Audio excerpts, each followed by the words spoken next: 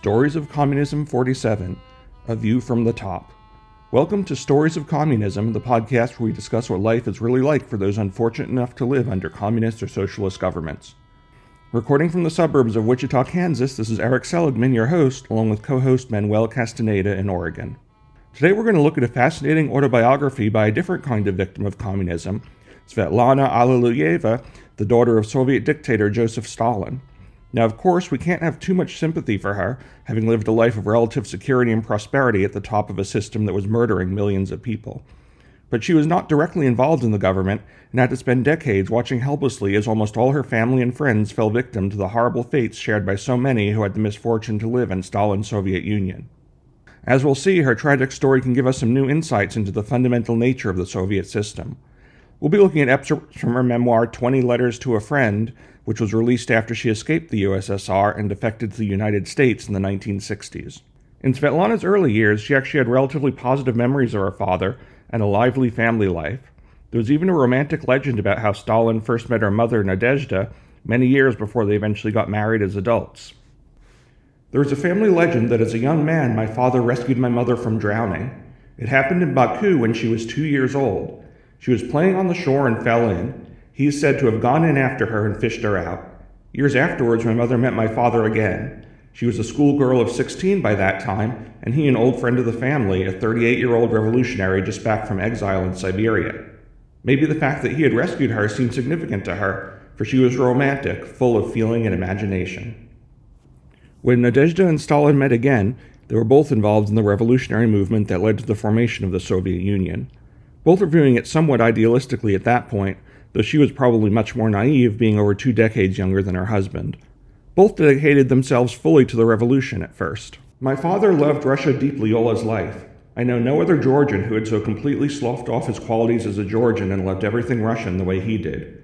Even in Siberia, my father had a real love of Russia, the nature, the people, the language. He always looked back on his years of exile as if there were nothing but hunting, fishing, and walks through the taiga. This love remained with him always. It was not the thing at the time for a woman, especially a woman party member, to spend much time with her children. My mother worked first on the staff of a magazine and then enrolled in the Industrial Academy. She was forever attending meetings somewhere, and she spent all her free time with my father. He was her whole life. We children generally had to be content with her simply checking on our progress. She was strict and she had high standards. I cannot recall her kissing or caressing me ever.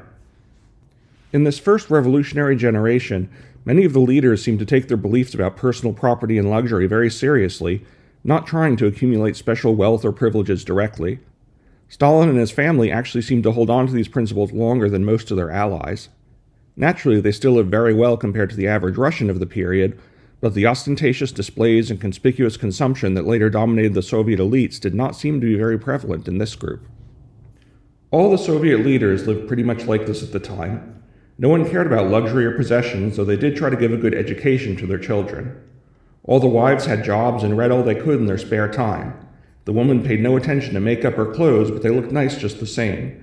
It was only after my mother died that they started building him special dachas. My mother didn't live to see all this luxury paid for out of limitless public funds. That happened after she died, when the house came to be run at state expense on a military footing by agents of the secret police.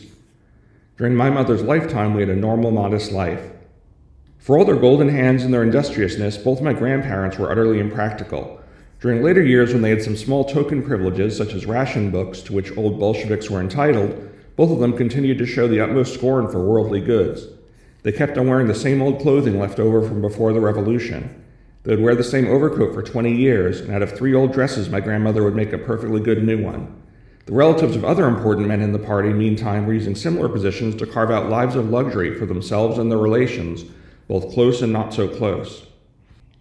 My mother refused to go to the academy in a car or even let on to the other students who she was. Many of them didn't know for a long time whom Nadia was married to. Life was altogether simpler then. I can give you a good example. After Lenin died, or possibly even before, the Central Committee made a ruling that members of the party were not to keep the fees they were paid for books and articles, but must donate them to the party. My mother didn't agree. She thought it more honest to keep what you've actually earned than to give it up and spend unlimited funds belonging to the state on the upkeep of your household, on cars, dachas, servants, and so forth. Thank heaven my mother didn't live to see the day when leaders of the party, or refusing fees for their work, proceeded to maintain themselves and all their kith and kin at the expense of the state. As you may recall from other episodes, Stalin's international propaganda efforts flowered throughout the 1930s, winning him numerous foreign admirers. You may recall that we've previously alluded to the infamous Pulitzer Prize-winning New York Times articles on the Ukraine famine, which made the claim that Soviet farming was actually wildly successful. Foreign officials and his other admirers from around the globe regularly sent lavish gifts to Stalin and his family, but he considered these more appropriately the property of the state. As for the presents which were sent to my father from all corners of the earth, he had them collected in one spot and donated to a museum. It wasn't hypocrisy or a pose on his part, as a lot of people say, but simply the fact that he had no idea what to do with this avalanche of objects that were valuable, sometimes priceless. Paintings, china, furniture, weapons, clothing, utensils, and products of local craftsmanship from everywhere in the world. Once in a while he gave one of them, a Romanian or Bulgarian folk costume or something like that, to me. On the whole, however, he considered it wrong that any personal use should be made even of the things that were sent to me. Maybe he realized that the feelings that went into them were symbolic, and he thought the things themselves deserved to be treated as symbols. In 1950, a museum of gifts was opened in Moscow. While my father was still alive, and even after, women of my acquaintance used to tell me, "What a wonderful set of furniture," or "What a marvelous record player, couldn't they let you keep it?" But there could be no question of that.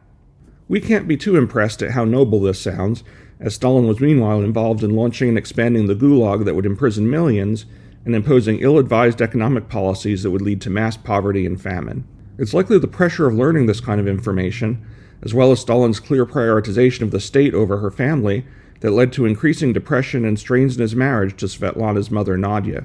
After a major argument at a large party, where Stalin prominently toasted the destruction of the enemies of the state, she went back to her bedroom and shot herself. This was a shock to the entire family, and Svetlana seems to think this fundamentally changed her father, distancing him from humanity in general and hardening his heart against human empathy. What was the effect of my mother's death? Did it simply leave my father free to do what he would have done in any case? Or was it that her suicide broke his spirit and made him lose his faith in all his old friends? And then, could she have halted the terrible process had she lived? I doubt it. She, of course, would never have betrayed her old friends. Nothing would ever have convinced her that Yanakudze, her godfather, was an enemy of the people. But in that case, wouldn't she have gone the same way as they did? She would never have been a match for her mortal enemy, Beria. One can only speculate. I think fate saved her from an ordeal she could never have borne. As power became increasingly concentrated in Stalin himself, Svetlana saw her family surrounded by an army of clever flatterers and manipulators ready to take advantage of the situation to enrich their own families and friends. The problem grew as Stalin was now so prominent that only a small circle of trusted advisors could be allowed any form of direct contact, and they were able to filter any information he received secondhand. I must now mention another general, Nikolai Vlasic, who was first assigned to my father by the Red Army as a bodyguard in 1919 and remained with him for a very long time, finally attaining immense power behind the scenes. He was in charge of all my father's security arrangements and considered himself closer to my father than anybody else. And though he was incredibly stupid, illiterate, and uncouth, he behaved like a grandee and took it on himself in my father's last years to dictate Comrade Stalin's tastes, which he thought he knew well, to various luminaries in the arts. And they had to listen and take his advice. No Bolshoi Gala performance on the eve of November 7th or state banquet in St. George's Hall of the Kremlin was allowed to take place without Vlasic's passing on the program first. His insolence knew no bounds. He would graciously pass the word to people in the arts, whether this or that movie or opera, or even the shapes of the skyscrapers being built in those days had found favor or not with my father. Stalin seemed to be somewhat aware of what was going on here, but felt that even he was powerless to stop it. When he replaced these kinds of people, he just ended up with more of the same. Sometimes he'd pounce on his commandants or the generals of his bodyguards, someone like Vlasic, and start cursing. "You parasites, you're making a fortune here. Don't think I don't know how much money is running through your fingers." But the fact was, he knew no such thing. His intuition told him huge sums were going out the window, but that was all. From time to time, he'd make a stab at auditing the household accounts, but nothing ever came of it, of course, because the figures they gave him were faked. He'd be furious, but he couldn't find out a thing. All-powerful as he was impotent in the face of the frightful system that had grown up around him like a huge honeycomb, and he was helpless either to destroy it or bring it under control. General Vlasic laid out millions in my father's name. He spent it on new houses and trips by enormous special trains, for example. Yet my father was unable even to get a clear explanation of how much money was being paid out, where, and to whom. As you might expect, the scariest aspect of Svetlana's childhood was her father's campaign of purges and terror that started in the 1930s. Some of Stalin's relatives tried to convince him to stop these arrests and save their friends, but this just made Stalin suspect them as well. Surprisingly, while most senior officials of the regime tried to do their best to protect their family members, he was easily manipulated by secret police leader Lavrentiy Beria to approve arrests even of his own relatives. Many of these victims had been very close to him and his children, such as Svetlana's uncles and aunts. In 1938, after Alexander Svanidze and his wife and my Aunt Anna's husband, Stanislav Redens, had all been arrested, Uncle Pavel came to my father again and again to plead for colleagues of his in the army who'd been swallowed up by the giant wave. It never did any good. In the autumn of 1938, Pavel went to Sochi on vacation, and it was bad for his weak heart. When he got back, he found that every one of his colleagues had disappeared.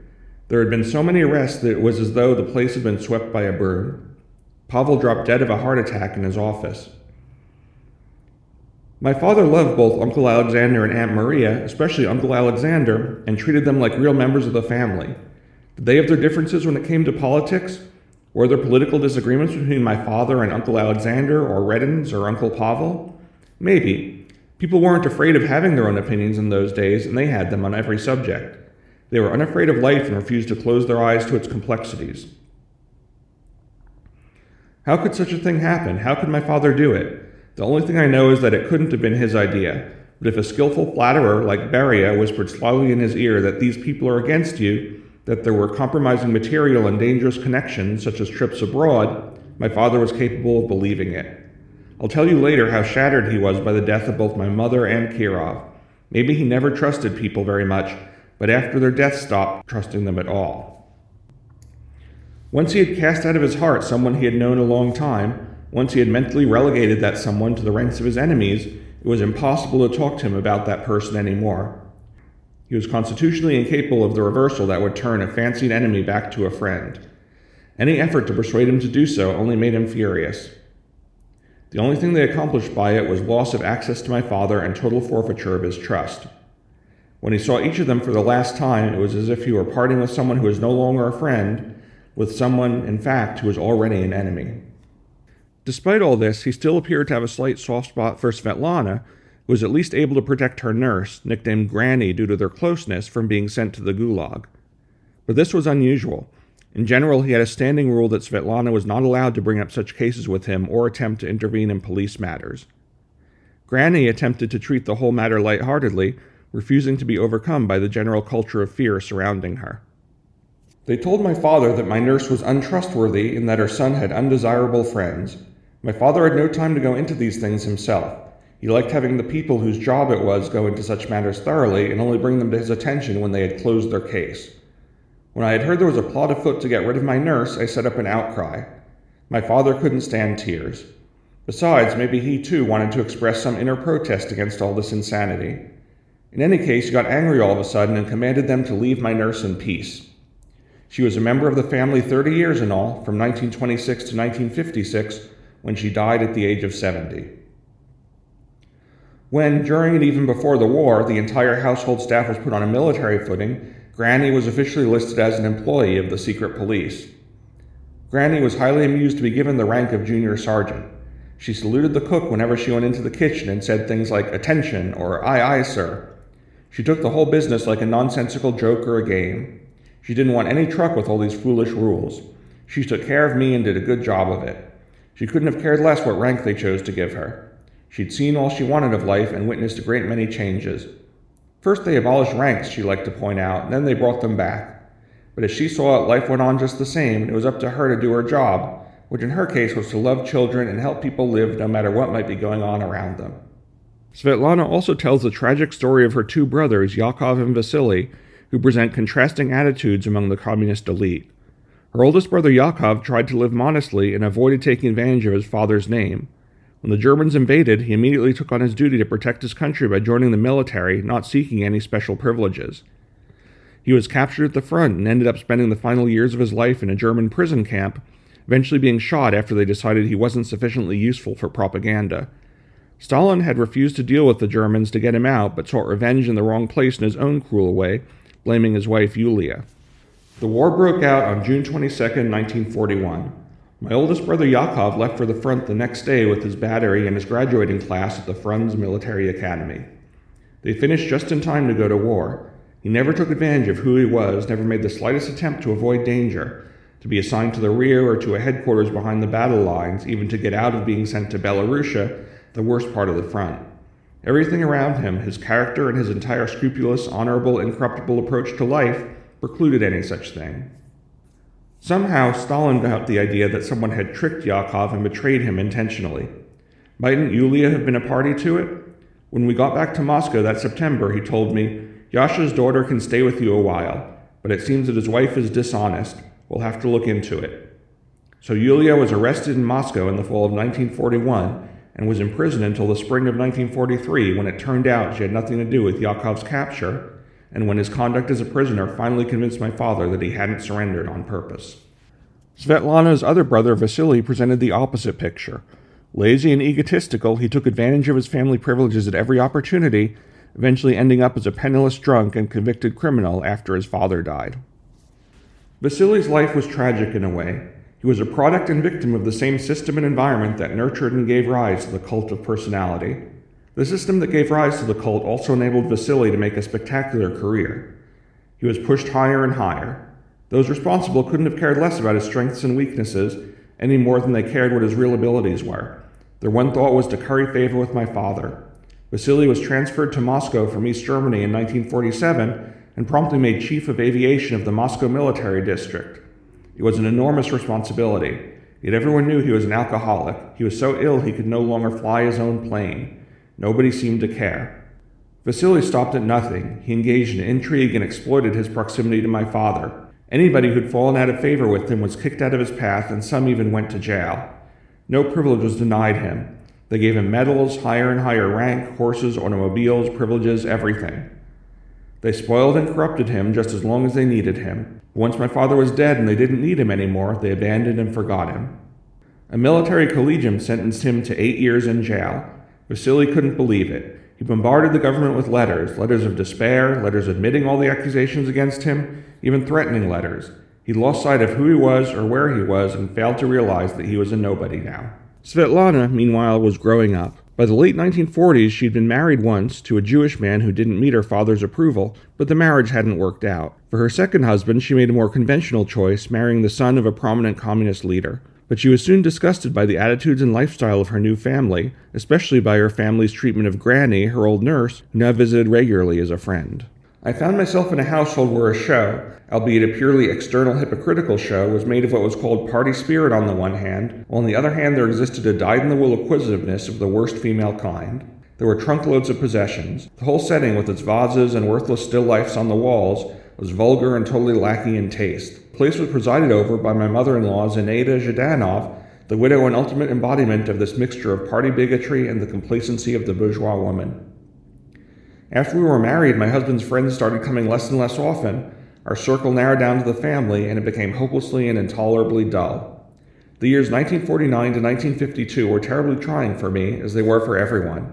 The whole country was gasping for air. Things were unbearable for everyone. The most orthodox party spirit reigned in the house I lived in, but it had nothing in common with the spirit of my grandfather and my grandmother, my mother, all the old party people I knew. It was all hypocritical, a caricature purely for show. We drank tea and jam when I went out to see Granny. She told me about her ailments and we talked about our affairs. She came to see me at Uspenskoye, the Zhdanovs' country house, 2 or 3 times, but they treated her with utmost condescension.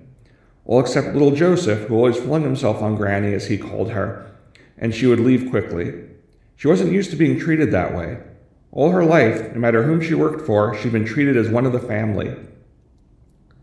Even the families of the nobility she'd worked for before the revolution treated her better than the Zhdanovs. It hurt her pride. At this point, Svetlana also saw the final waves of arrests of her own family members. On this occasion, Stalin stuck with his usual policy and dismissed his daughter's attempts to intervene. And even worse, he had an ominous comment that seemed to indicate she was actually putting herself in danger. A new wave of arrests got underway at the end of 1948. My 2 aunts, the widows of Uncle Pavel and Reddens, were sent to prison, and so was everyone who knew them. J.G. Marzov, the father of my first husband, was arrested too. Next, there was a campaign against people who were called cosmopolitan, and a whole new group of people were arrested. When I asked him, he told me what my aunts were guilty of. They talked a lot. They knew too much and they talked too much, and it helped our enemies. He was bitter as he could be against the whole world. He saw enemies everywhere. It had reached the point of being pathological, of persecution mania, and it was all a result of being lonely and desolate. You yourself make anti-Soviet statements, he told me one day angrily and in complete earnest. I didn't try to object or ask where he got that from. Her memoirs are continued in a second volume, where she discusses her escape from the Soviet Union and her defection to the United States, though we're not covering that topic today. At the end of the 20 letters, she tries to sum up her thoughts about her father's crimes and the progress of the communist revolution during her lifetime. As for those who wanted to set themselves above the revolution, who wanted to speed up its progress and make tomorrow come today, those who tried to do good by doing evil and make the wheels of time and progress spin faster, have they accomplished what they wanted? Millions were sacrificed senselessly, thousands of talented lives extinguished prematurely. The tale of these losses could not be told in 20 books, never mind 20 letters. It's not for me, but for history to decide who has served the cause of good and who that of vanity and vainglory. I certainly don't have the right. All I have is my conscience. I do not think they'll call our era a progressive one, or that they'll say it was for the good of Russia. Hardly. They will have their say. What they say will be something new and cogent. Instead of idle whining, they will give voice to a new sense of purpose. They will read through this page in their country's history with the feeling of pain, contrition, and bewilderment, and they'll be led by this feeling to live their lives differently. But I hope they won't forget that what is good never dies, that it lived on in the hearts of men even in the darkest times and was hidden where no one thought to look for it, that it never died out or disappeared completely. Wow, what a fascinating book. I mean, there's definitely a personality that everybody would recognize around the world. Yeah, I mean, I was surprised reading it. You know, I'd gone in expecting to hate this person, right, as part of Stalin's family. Yeah, it wasn't quite like that. I was actually very surprised too, especially the fact, at least in the beginning, how and when her mother was alive, how respectful they wanted to be about the hard-earned taxpayers' money, and how they were able to manage to live a normal life without, you know, what we see now or what we hear about later being, you know, all kinds of special treatment for them. But it was enlightening for sure. Yeah. I mean, that's one of the things I found most interesting, right? You expect Stalin to come across as just basically a gangster who took advantage of all this revolution stuff to enrich himself. But the surprising thing that comes across is that he's actually a true believer, right? He wasn't really trying to make himself rich. I mean, he was still insane and horrible, killing millions of people, but he sincerely believed he was doing it to make his country better. That is so true. And his wife, too, was of the same mind. And, I mean, it's... I have to be honest with you, I have always complained about our homegrown communist thinkers here, and the first disagreement I have with them is they're hypocrites, you know, that they say one thing to the people and then they do the opposite behind the scenes, and they live a whole different lifestyle. But it doesn't seem like that was the case in their case. And I have always given credit to socialists or communists that actually walk their talk or do what they say, but most of them don't. So I was very surprised. Yeah. I mean, the thing is, once someone has power, right, it's very easy for them to rationalize taking special privileges or giving themselves extra comforts After all, they have to work at peak efficiency for the people, right? But there are a Yeah. few who don't take advantage like that, who really are sincere. And the interesting thing here is that even though Stalin was sincere, he was sort of surrounded by those selfish pleasure seekers who naturally gravitated to him and took total advantage of the situation. I, as I was reading all that, at first I was shocked because I believe it was, the stug that came in, like the story of Saddam Hussein or something, that he rise to the ranks by being brutal and criminal and not caring for anything. It was surprising, and it just, like I said, I thought it was all from the beginning a hypocrite, but I guess not. And I clearly remember the mayor of Chicago when they had all these rules against COVID or going out, and she was getting her hair done and stuff, and she said, "Well, I'm special. I'm special.